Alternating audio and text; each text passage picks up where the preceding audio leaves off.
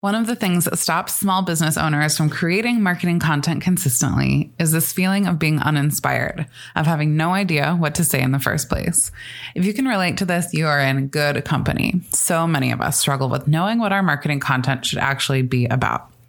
But I am here to help. I have come up with 100 prompts that you can use to guide your marketing, from your social media posts to your emails to your longer form content. I guarantee that these prompts will get you inspired and that you'll have more ideas than you even know what to do with. You can download this list of 100 marketing prompts for free at makinggoodpodcast.com/100 prompts. That's makinggoodpodcast.com/100 PROMPTS.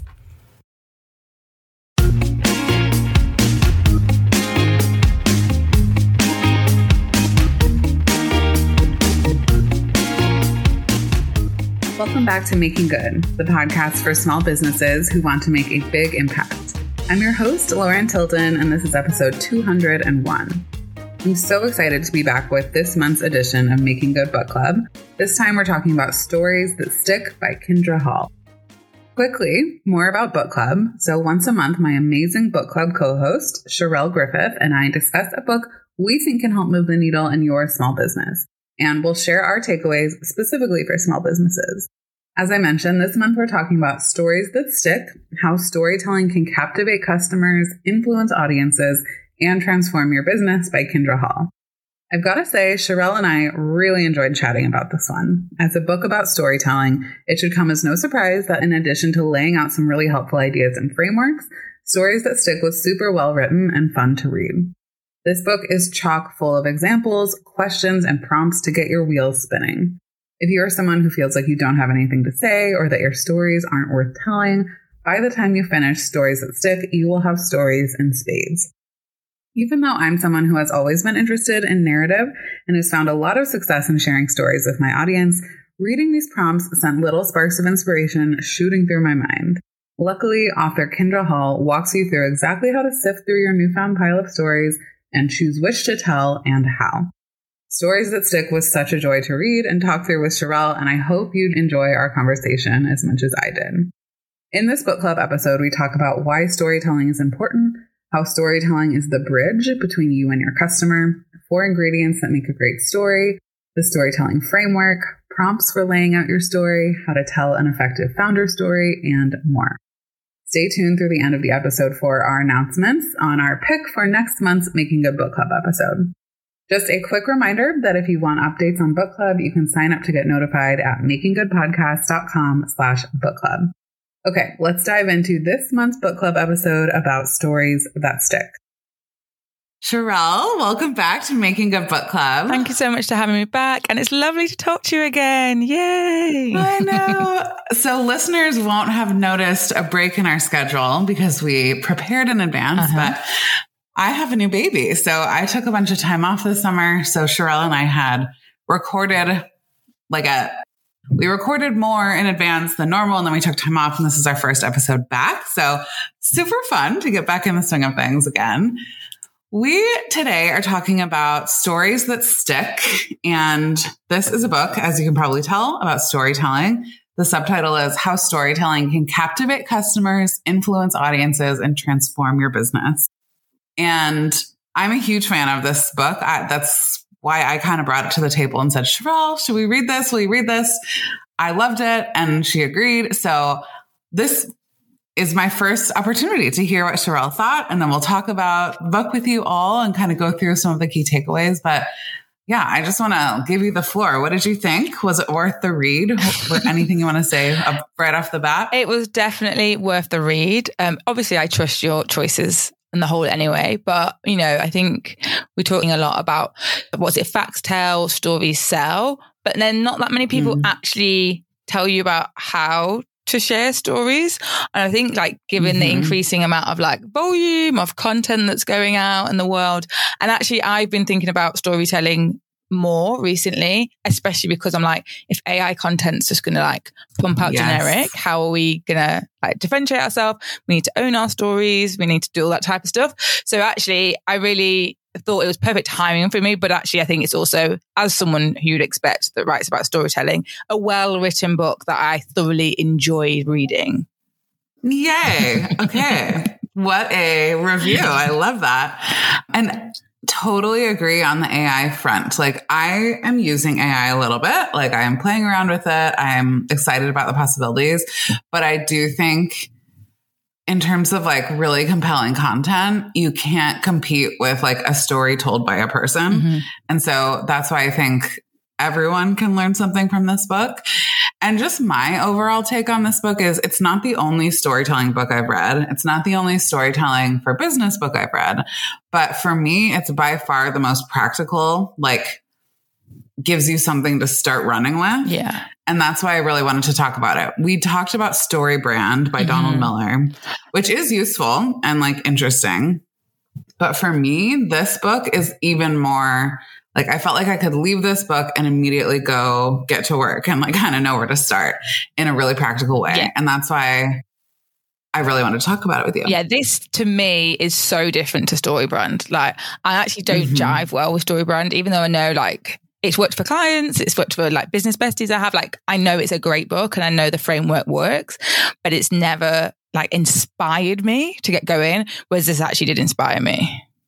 So great. I think I felt the same, and I can't imagine anyone reading this and not feeling that way, actually. So up front, I'll say we're going to share as much as we can about our key takeaways. And like, I think that we'll be able to share some things that even if you don't read the book, you can walk away from this conversation and kind of go put into practice. But I think it's worth a read, like even beyond this conversation. So we'll just say that up front.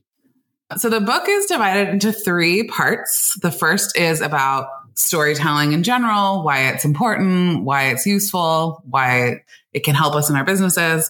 The second part is about what she classifies as the 4 essential stories that businesses can tell. And then the third part is about finding, crafting, and telling your story, like more about the craft of it. So we're, I think, going to go through bit by bit, but as like a lead-in, there's one story that she kind of kicks the book off with, and it's called Slovenia, JFK, and the Story That Kidnapped My Husband. And this is kind of like her way of showing the power of storytelling for brands, basically. Do you want to like just give a quick summary of that story as far as you can remember it? You've read it more recently than I have, so I don't trust myself. Lauren's really putting me on the spot here.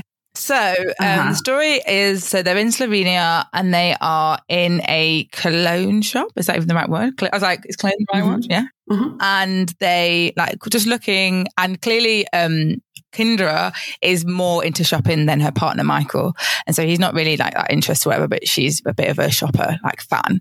And then a clerk there starts to tell them about a specific cologne that was like behind the counter, but rather than someone who she just like pulls it down, he basically goes straight into the story and talks about how there was a man that had come over from America, and when he was around people in France and was talking about like how great they all smelled, and so then actually he ended up taking this cologne back to the USA, and then he decided once he was over there, like he wanted to import it.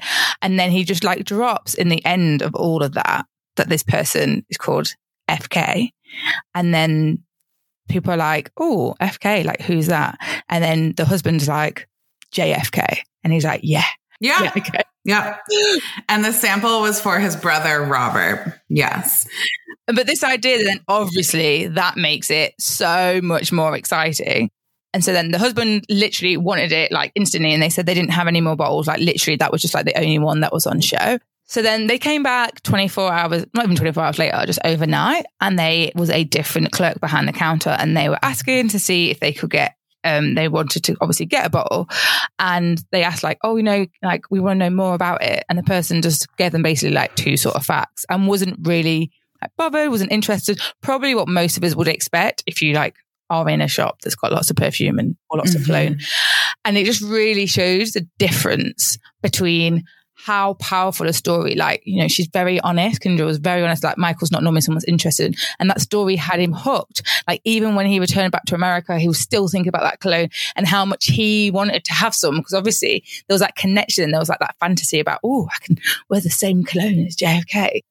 And that created this whole experience. But then you see when you have a clerk that just like tells you some facts it doesn't. And so she really used it as an example to be like, this is the power of story, but also how story isn't just, like me and Lauren would say, like, there's loads of stuff to say from a marketing perspective, but it's like, actually, this impacts every single part of a business. Like, actually, obviously, that's like more of a sales role, but actually, as you see through then the rest of the book, there's like people that use stories for internal to like build team morale. There's people that do use story like on stage. There's stories that you do use in your marketing, but like it can be used in so many ways.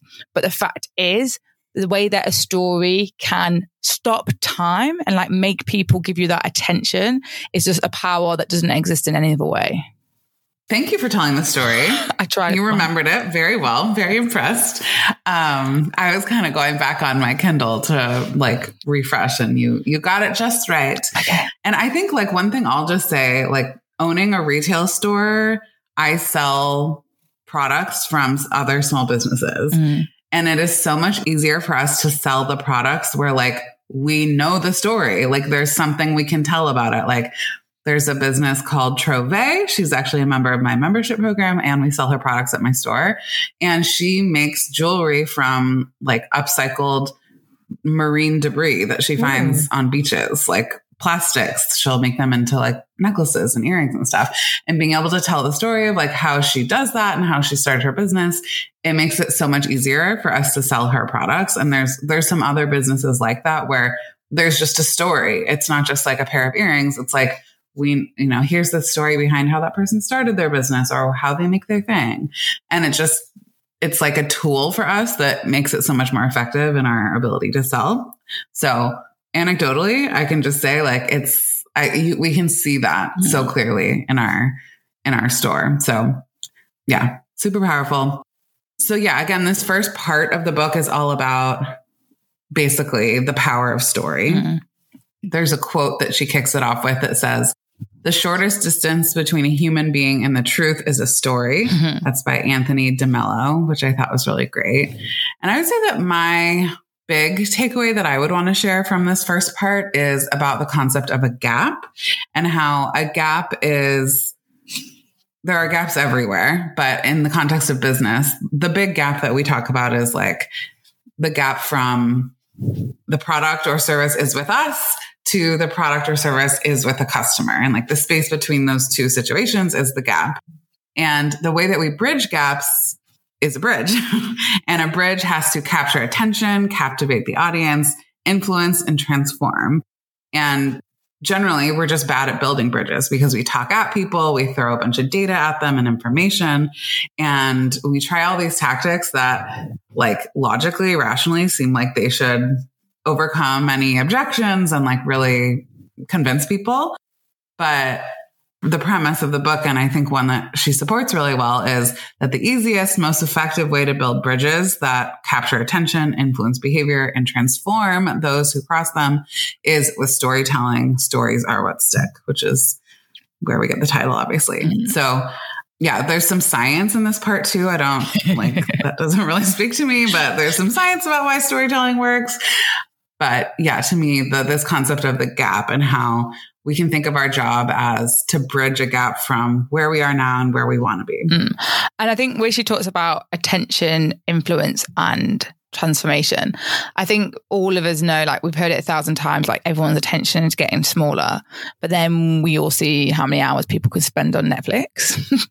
And so actually, I think the stuff that she wrote really spoke to me was this idea that how stories can make people stay with you for a longer period of time.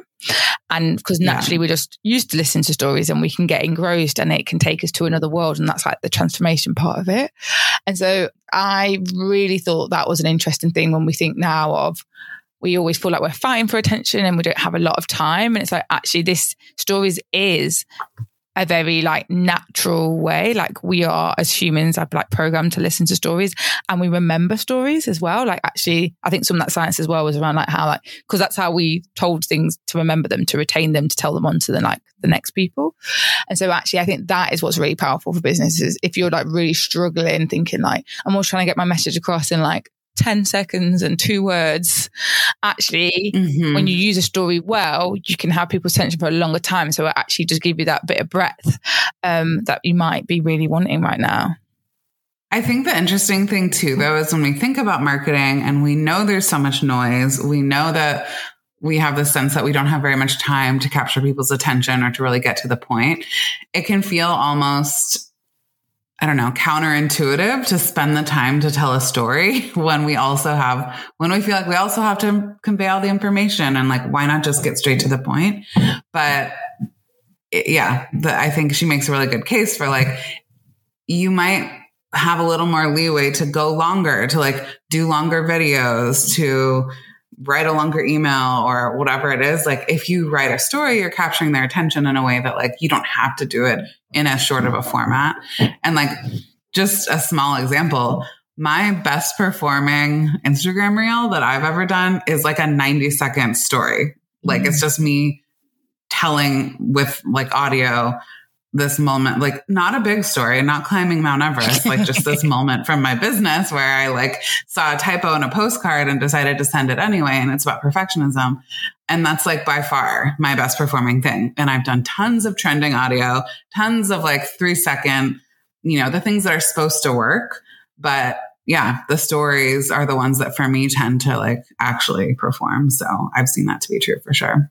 Yeah, I'm so glad that it works for you. But if you're someone that's more like me, knowing that you should use stories and being able to use stories are two very different things. And so like, actually what's good about this book is it breaks down like 4 very clear different types of stories you can create for your business. I think one more thing I would just want to say before we get to those 4 essential stories that for me were pretty big takeaways. 2 things. One, she gives 4 ingredients that make a great story. And I think it's worth talking about those a little bit. Identifiable characters, authentic emotion, a significant moment, and specific details. So when you're thinking about like telling a story, you have this general idea of something you want to tell. To me, it's a really useful, like almost checklist you can go through. Like, are there identifiable characters here? Characters you can identify with? Is there some kind of emotion involved? Is there a moment? And then are you including specific details, like not speaking in generalities? So that's really interesting and useful to me, is like that 4 bullet point checklist, basically. Then the other thing, which like possibly is the thing that I remember most from this book altogether, is this very simple way of breaking down how to tell a story, which is that you have the normal, you have the explosion, and then you have the new normal. And the normal is how things are now. The explosion is something happens, and the new normal is now things are different. And so when you're telling a story, you want to make sure to go through all of 3 of these stages. And the explosion, again, does not have to be something like life-changing. It can be a very small moment in your everyday, but just the idea that like there's a current state, then something happens, and then things are somehow different, even in the smallest way. And so for me, that framework of just like normal, explosion, new normal is like, that has totally stuck with me and helped me think about things in a new way. That's good to hear, because I think that obviously I've only just read the book, so I haven't had time to like really think about how to apply it. But I think like that thing about explosion, like you said, it's easy to think that's got to be something really dramatic. But the fact that you're saying actually doesn't, I imagine like the more you use a framework, the more you can just realize, oh, what are those moments? And then you start to build more and more stories around it. Yeah, there's a prompt that I heard someone, I think it was actually Robin Kennedy from Email Marketing Heroes. And I think it was on a podcast, they have this prompt for like how to tell a story in an email. And the prompt is, what's the least boring thing that happened in the last 24 hours? And I love that, because it's like just full permission to let a story be like the smallest, most seemingly insignificant thing. Like just about anything can be a story. And actually, if we have time, like I have a little story about making roasted chickpeas that I'm going to create some content about at some point. It happened like in the last 48 hours. So if we have time, we can get to my chickpea story, but like it's so easy. I love it, because this is literally my worst nightmare. And I love how much you like embrace it so much. Yeah. Well, to me, it's like, I've always loved this idea of storytelling, but it's hard to give yourself permission to make something I don't know, to like call it a story if it's just something boring. But actually, like, you know, that stuff does connect with people. And like, we can have big takeaways from like the most mundane, normal of like situations. So anyway, I'll tell my chickpea story later if we have time. But let's talk about the 4 essential stories. So we've got the value story, the founder story, the purpose story, and the customer story. Mm-hmm. So the value story is created in order to address the value gap. And so the gap is between the problem and the gap is between the problem and the value of the solution, or the gap can be between the product and the value to the customer. And so really trying to be like, this is one to me is, I think, the most like basic business one in terms of being like, what problem is what you're selling solving? How is it changing the life of the actual customer or the buyer? Mm-hmm. Yeah, this is probably like the most important one that everyone needs to kind of nail. And she gives some different examples in the book of different brands who have like struggled with this and, you know, come out the other side in some way. Like they were telling this story one way or not telling a story at all. And then they kind of shifted things. I'm going to be honest and say it's been a bit since I read this book, so I don't remember any specifics. Do you have any that stood out to you? Before we go into a specific story, I think actually one thing I wanted to mention was the thing she said about the brains, because she talked about how like there's 2 ways. And I think this is a bit that connects to the whole facts tell, story sell, and being like system 1 is like how we will be around like people process things at its cognitive ease, whereas system 2 will involve cognitive strains. And so she talks about how there is a gelato shop, and for like she'd been there before and it was like absolutely fine. But one day when they go back to it, there's like a queue. They can see like all these children are just like getting really frustrated, or the parents are getting frustrated. And then as she gets to the front, she realizes exactly what's happened. And so whereas before they used to have all the tubs all at the front, you could see all the colours, and there was like a little picture next to it, which anyone could understand. Like we know what an orange looks like or a piece of chocolate. Do you know what I mean? So you can see it. They then changed it. And so now there was just like a list. And so parents were just having to say like, do you want chocolate or strawberry or this? And like was having to like run down a list. And so that made everything so much harder for everyone. And it's clearly like someone in a head office that just thought this is going to be loads more efficient, or like for hygiene reasons, not have all the ice cream out really visible. Do you get what I mean? But actually what it made was everything so much harder for the people having to do the work. And so that's where she talks about how you can be doing it in what feels like a logical way. So you can be doing it in this factual telling way, but actually like visually was is much easier for people to understand. And that's the same like with stories. That's going to take the cognitive ease route rather than the cognitive strain route. So I think that's like a really just a good thing to keep in like mind when you're thinking about, it's like I've heard this theory before, like if you make people think too much, basically they're not going to buy from you. Like make it as easy as possible. Oh, and then a story. Well, are we allowed to still an Apple story, or are we against it because we're a small business podcast? No, we can tell an Apple story. I think we can learn from, I mean, I have an Apple phone sitting next to me. I'm not going to hate on Apple. No, that's fine. But I just know some people are like, and she actually admits like she purposely was like, oh, I don't know if I should use it. But anyway, she tells a story of like a Christmas ad, and you know, it's easy for Apple to just come out and just been like, there's a new phone and this is all the pictures it takes, and you know, this is the spec of it and all that type of stuff.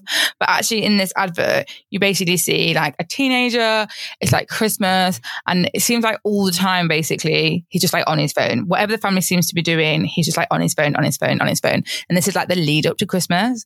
And then on Christmas Day, he actually like sits on the sofa in front of the TV, and then he like does a slideshow of all the photos he's actually been taking over like the last few days of his family. And it actually becomes like this real like, I suppose, moment of like nostalgia and being like, I've created something that we can all watch together right now, but also this is something we can look back on for years to come.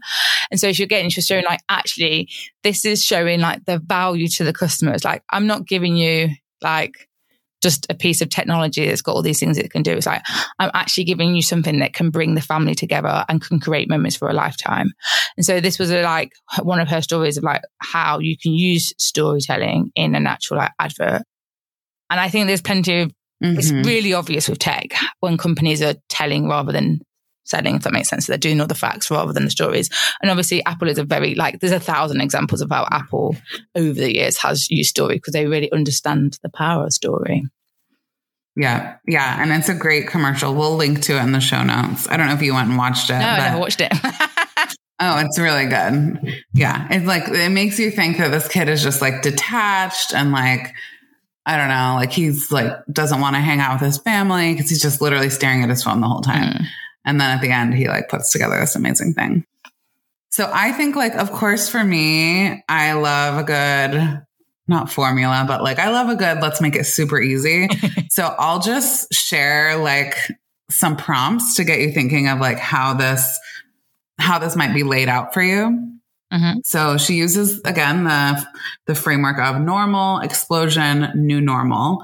And here are the questions that she's posing. So when you're thinking about your value story, some things to think about when you're sort of setting up the normal in telling the story would be, what is your customer's problem? What pain are they experiencing? How do they feel? How is it impacting their life or their business? And what's keeping them up at night?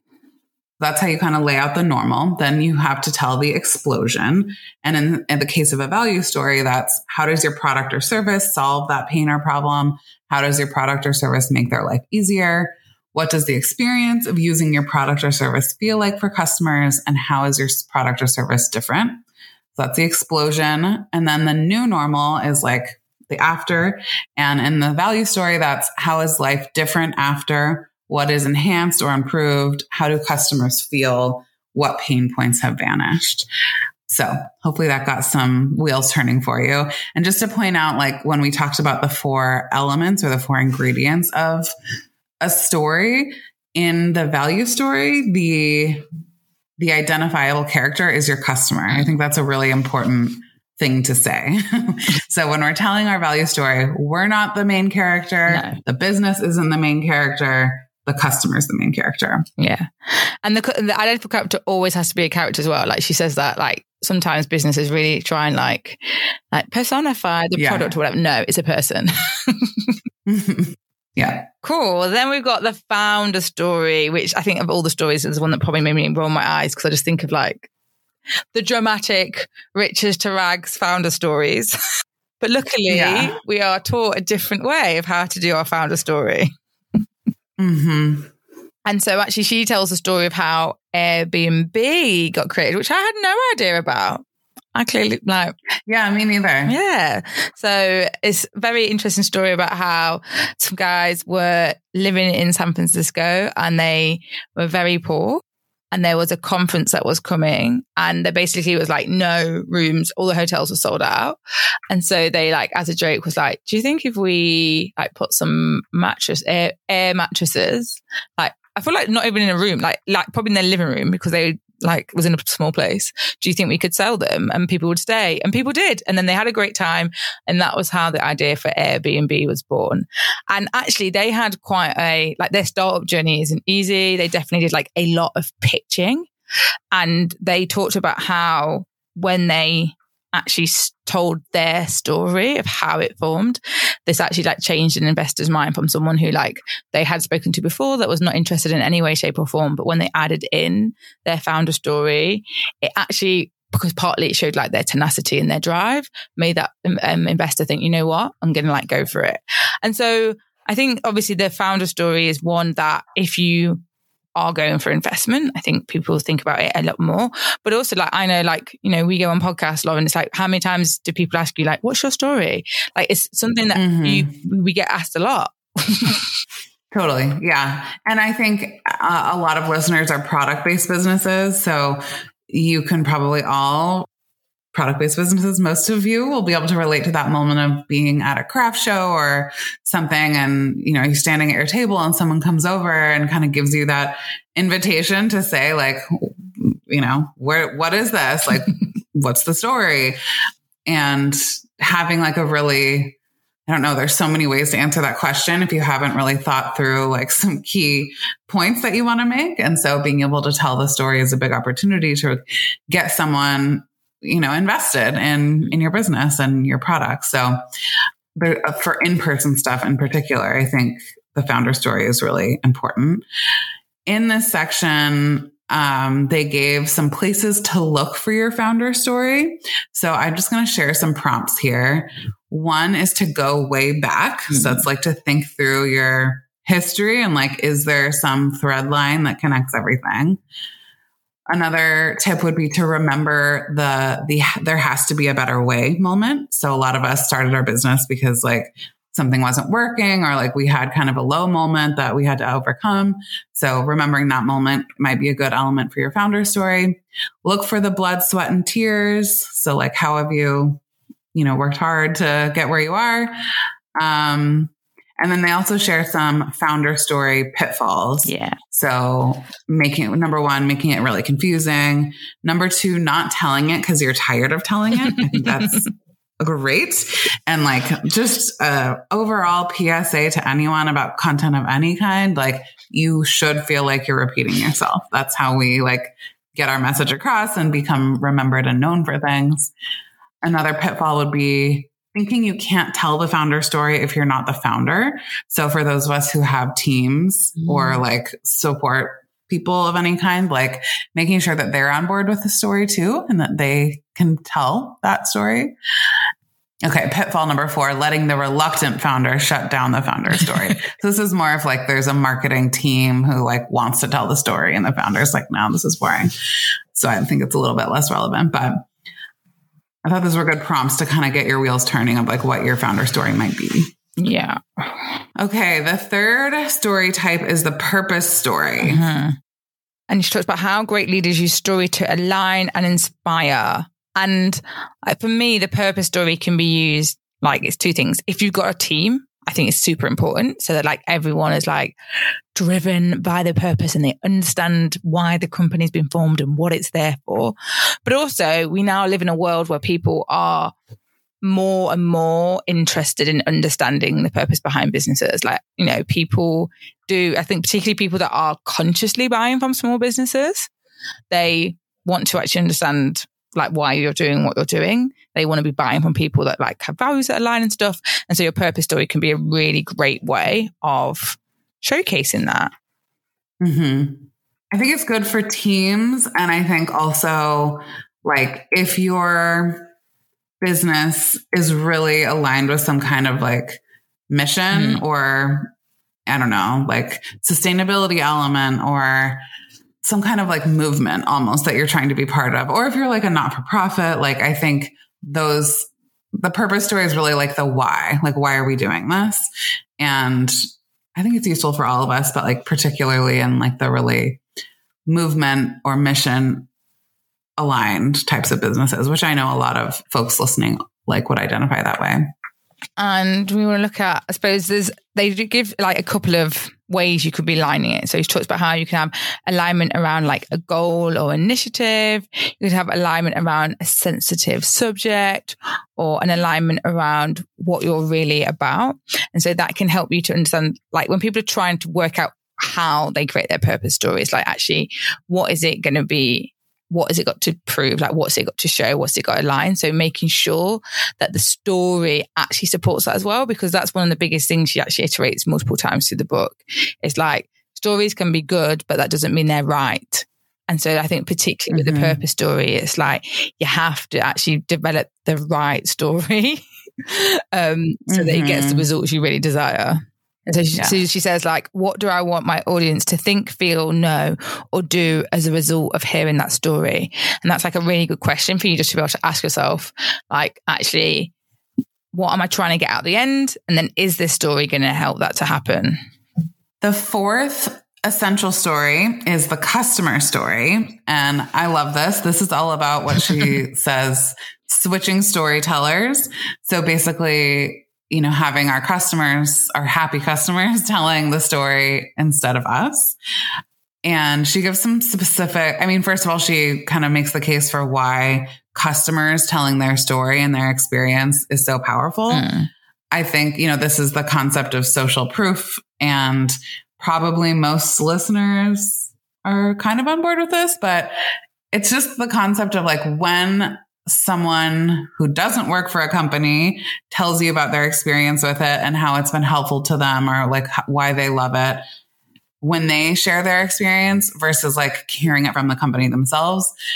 Like there's so much more credibility when someone who's just like a person who you can relate to in that way, when they say things, because you just trust it more. And so finding ways to gather and share customer stories is a super powerful thing we can do in our marketing.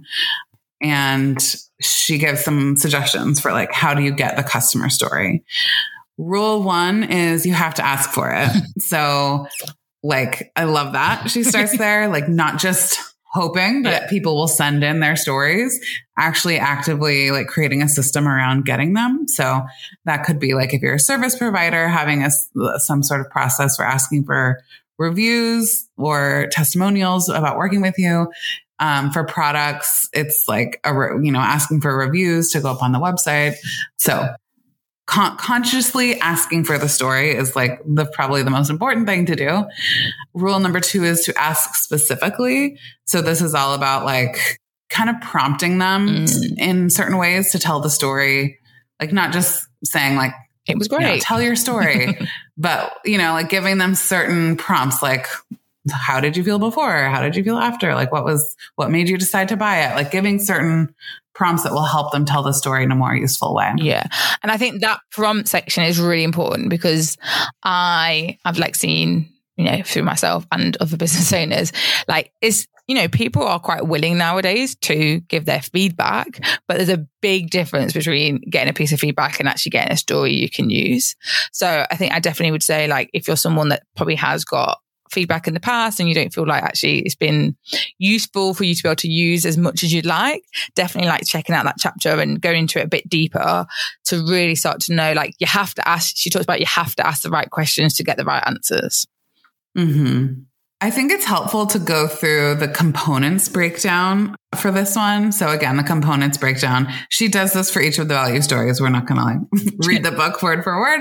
So check out the book if you're interested. But for the customer story, going through the identifiable characters, obviously in this case, it's the customer. They are the character. But thinking about the authentic emotions, she points out that in a customer story, oftentimes the emotion is joy or relief that they felt after finding you. I think that's a really just an interesting thing to point out, like looking for those moments and those comments about joy and relief from our customers. The moment, again, asking those specific prompts, you can ask your customers questions like, where were you the first time you tried our product? Or do you remember where you were the first time you heard about our service? These are moment driven. And then again, specific details, like anything that paints a picture, anything that like gives you a visual. Those are the kinds of details that really stand out and stick with people. Okay. Anything else on before stories? I think that's enough. I suppose the point is you don't have to make all of them straight away. Like that is the 4 options, like, and stories should all fit into one of those 4 stories, but you will build those up over time. So I think don't panic if you're like, I don't know what I can't work out what my purpose story will be right now. It definitely isn't a like all or nothing situation. You can start to create and build. Yeah. Okay. So the part 3 is create your story. And this is about finding, crafting, and telling your story. And I just want to set this up with a quote from the book where she says, the single biggest barrier to not telling your story isn't procrastination or being afraid of sharing or stage fright. It's assuming that you don't have a story in the first place. So I submit this question to everyone, or this quote to anyone who thinks that they don't have a story to tell. Mm-hmm. She also includes a quote from Isaac Dinesen: to be a person is to have a story to tell. Yeah. So you have a story. And I think that's really important. Like I definitely I've definitely said many a time, I'm not a storyteller. I don't really have anything to say. So I can see how people can fall into that trap. But we have got some very clear ideas to help us with finding stories. And she puts it down into 2 phases. So we've got story collection and then story choosing. And so to start collecting stories, I really like this idea, which talks about concentrate on the nouns. So the nouns in our lives are the people, the places, the things, the events in our life. And actually she gives you some things to try out. So like making a list of like all the people you've been to, all the places, all the things. And then as you start to do that, automatically you're going to probably end up thinking of like stories to start going through. And then I think actually there's even more questions to help you go. Like there's literally a page of like 15, I'd say that is.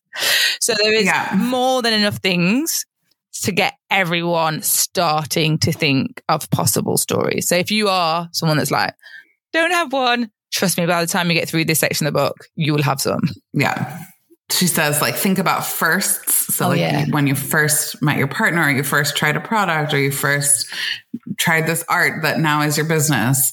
Also making a list of customer objections and questions. Oftentimes those will prompt a story in you. And then, yes, a huge list of options. I'll just share like one that I thought was really good. When have you made a customer cry for good reasons or bad reasons? What's the hardest thing you've ever done in your business? There's a lot of good questions here that, like, even for me, just reading through them, like, I just felt little sparks of stories. Just I feel like you don't need any more sparks of stories. I feel like Lauren's got so many, they're everywhere. Yeah. But just because you've got lots of stories, you now have to move on to story choosing. What a segue. Good sometimes. So yeah, you have all these stories, but as we said earlier, you have to choose the right story. Even if it's a good story, it doesn't mean it's the right. And so actually the choosing part is a very important thing. And so the two questions that she says to think about is always, who are you telling this story to? And what do you want them to think, feel, know, or do? And so it's very similar to that question I quoted earlier.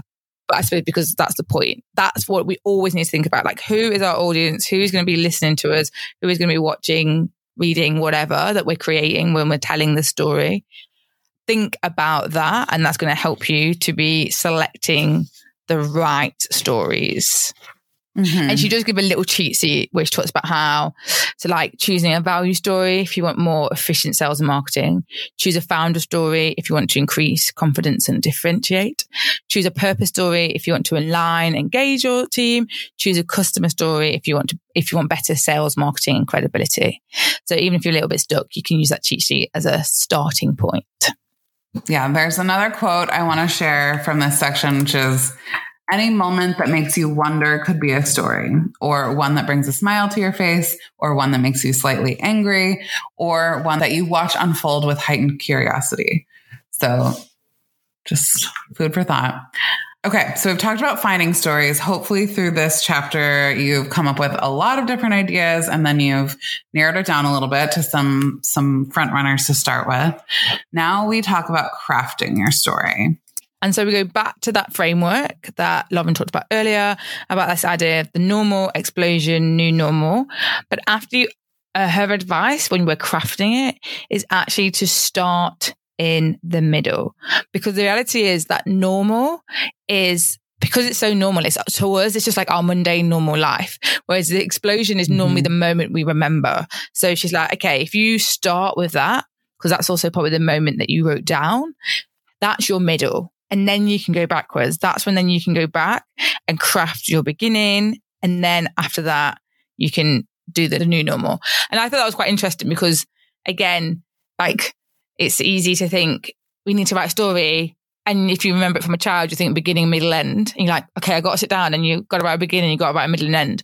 But actually, even just that flipping around and being like, no, start with the middle, because that's the bit you remember. And that's the bit that's going to be stand out. And then go back into the beginning. I think that'll be actually quite a good technique when trying to write some stories. Yeah. And I think it's a good technique for, like, helping yourself put together the story in your brain and, like, get your ideas out, but also telling stories, like, not thinking of it as, when we tell a story, we have to do, like, beginning, middle, end chronologically, but actually, like you said, like, starting in the explosion.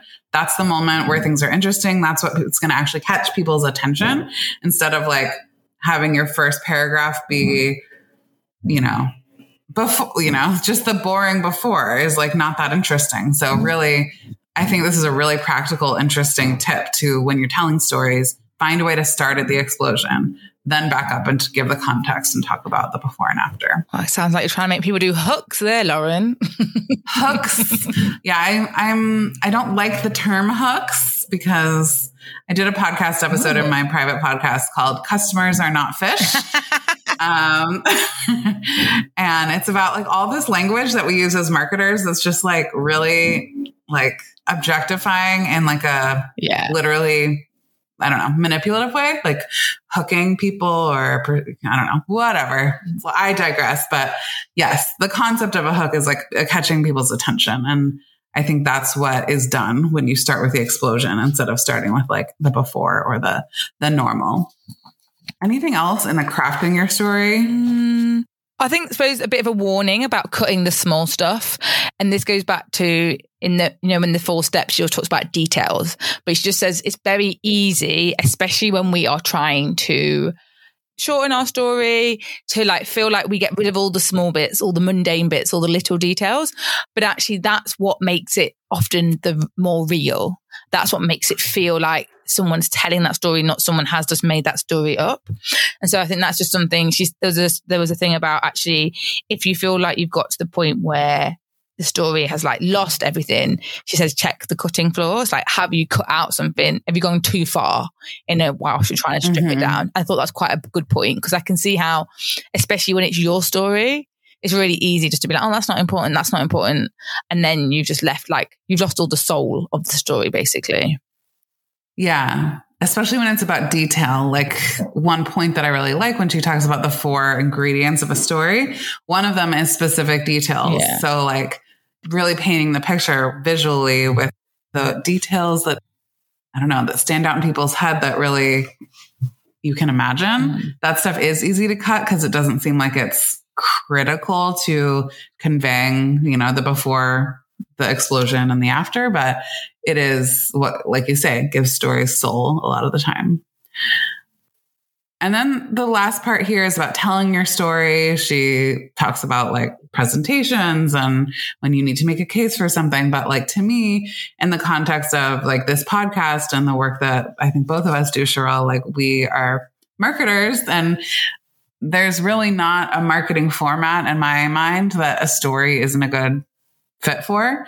We could think a customer story is probably the best fit for your sales page or your product pages, depending on the context of what we're talking about. Like, the specific story you tell will differ, but I think any marketing that you're doing, like, stories will only help you. Anytime you want to like persuade and connect with people, stories are going to be a great tool for that. Yeah, I agree. And I'm excited to give it a go. Yeah. So to conclude, I love this quote from NPR host Ira Glass. Great stories happen to those who can tell them. I love that so much. What would be your like key number 1 main takeaway you'd give to folks, or even like yourself? Like, do you have one thing that you're going to be like, okay, I need to go do this?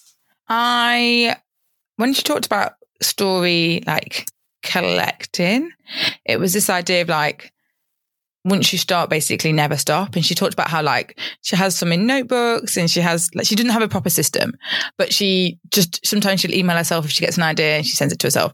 Sometimes she's like, I just do a story on Instagram and then I'll make sure I save that afterwards so I can keep it.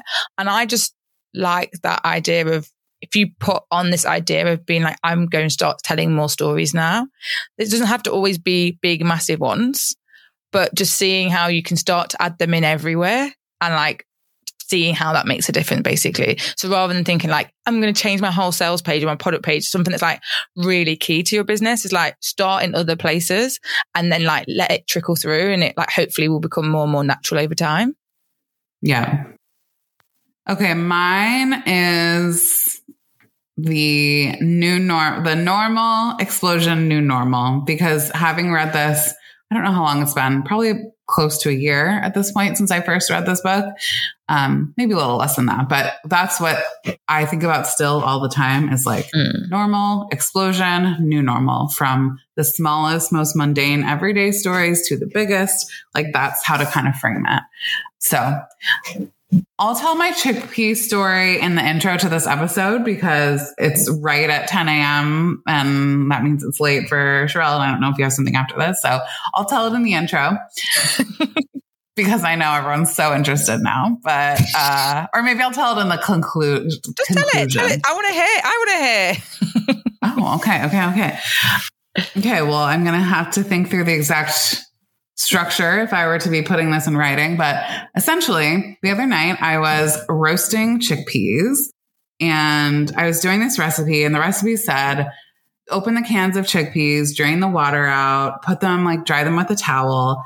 And then for a few minutes, pick off as many of the skins of the chickpeas as you can. And I don't know anyone who's like done this before, but like chickpeas have these just little, like almost like a snake skin shell around them that you can peel off. Anyway, so this is, I'm assuming that the reason that the recipe wants me to do this is because it's going to make the chickpeas crunchier when you roast them. So I go through and, like, again, the recipe said, spend a few minutes doing as many of these as you can. So I've got 2 cans of chickpeas. I'm going through one by one, pulling the skins off. And before I know it, it's like 25 or 30 minutes later, and I'm still one by one pulling the skins off these chickpeas. And I was like, I just had this moment of, is this how I want to be spending my time, my life? Like, is this actually my priority?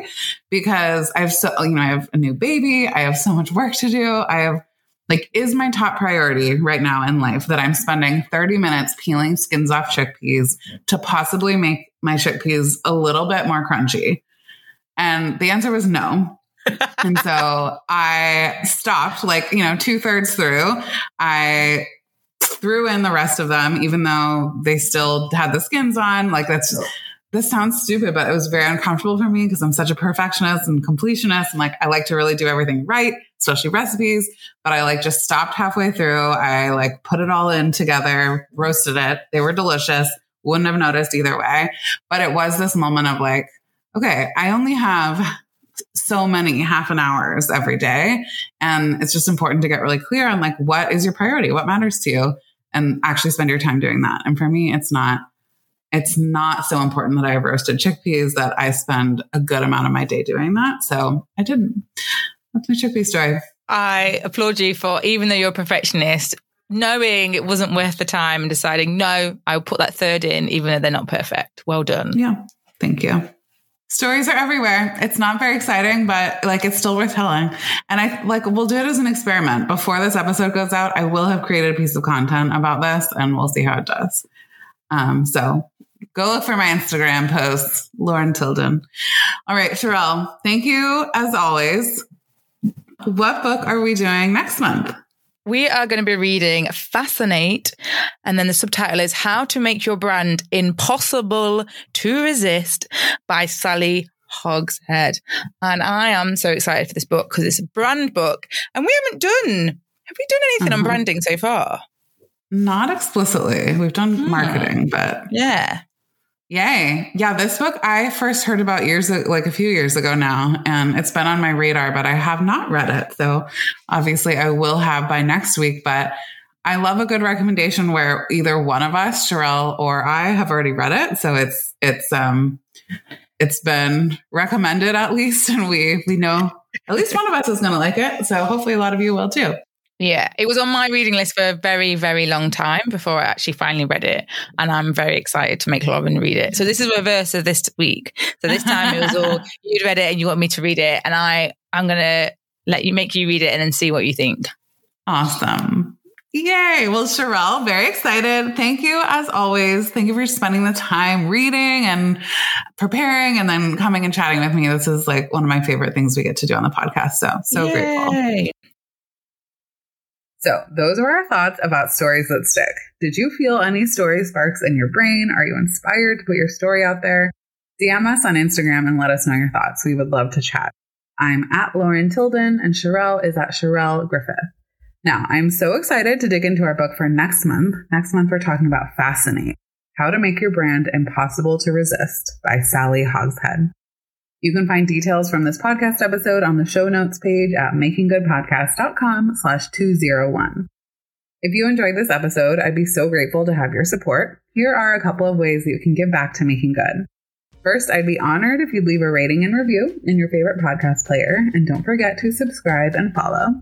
And second, if you have a friend that you think would enjoy the podcast, send them the link. This episode is at makinggoodpodcast.com/201.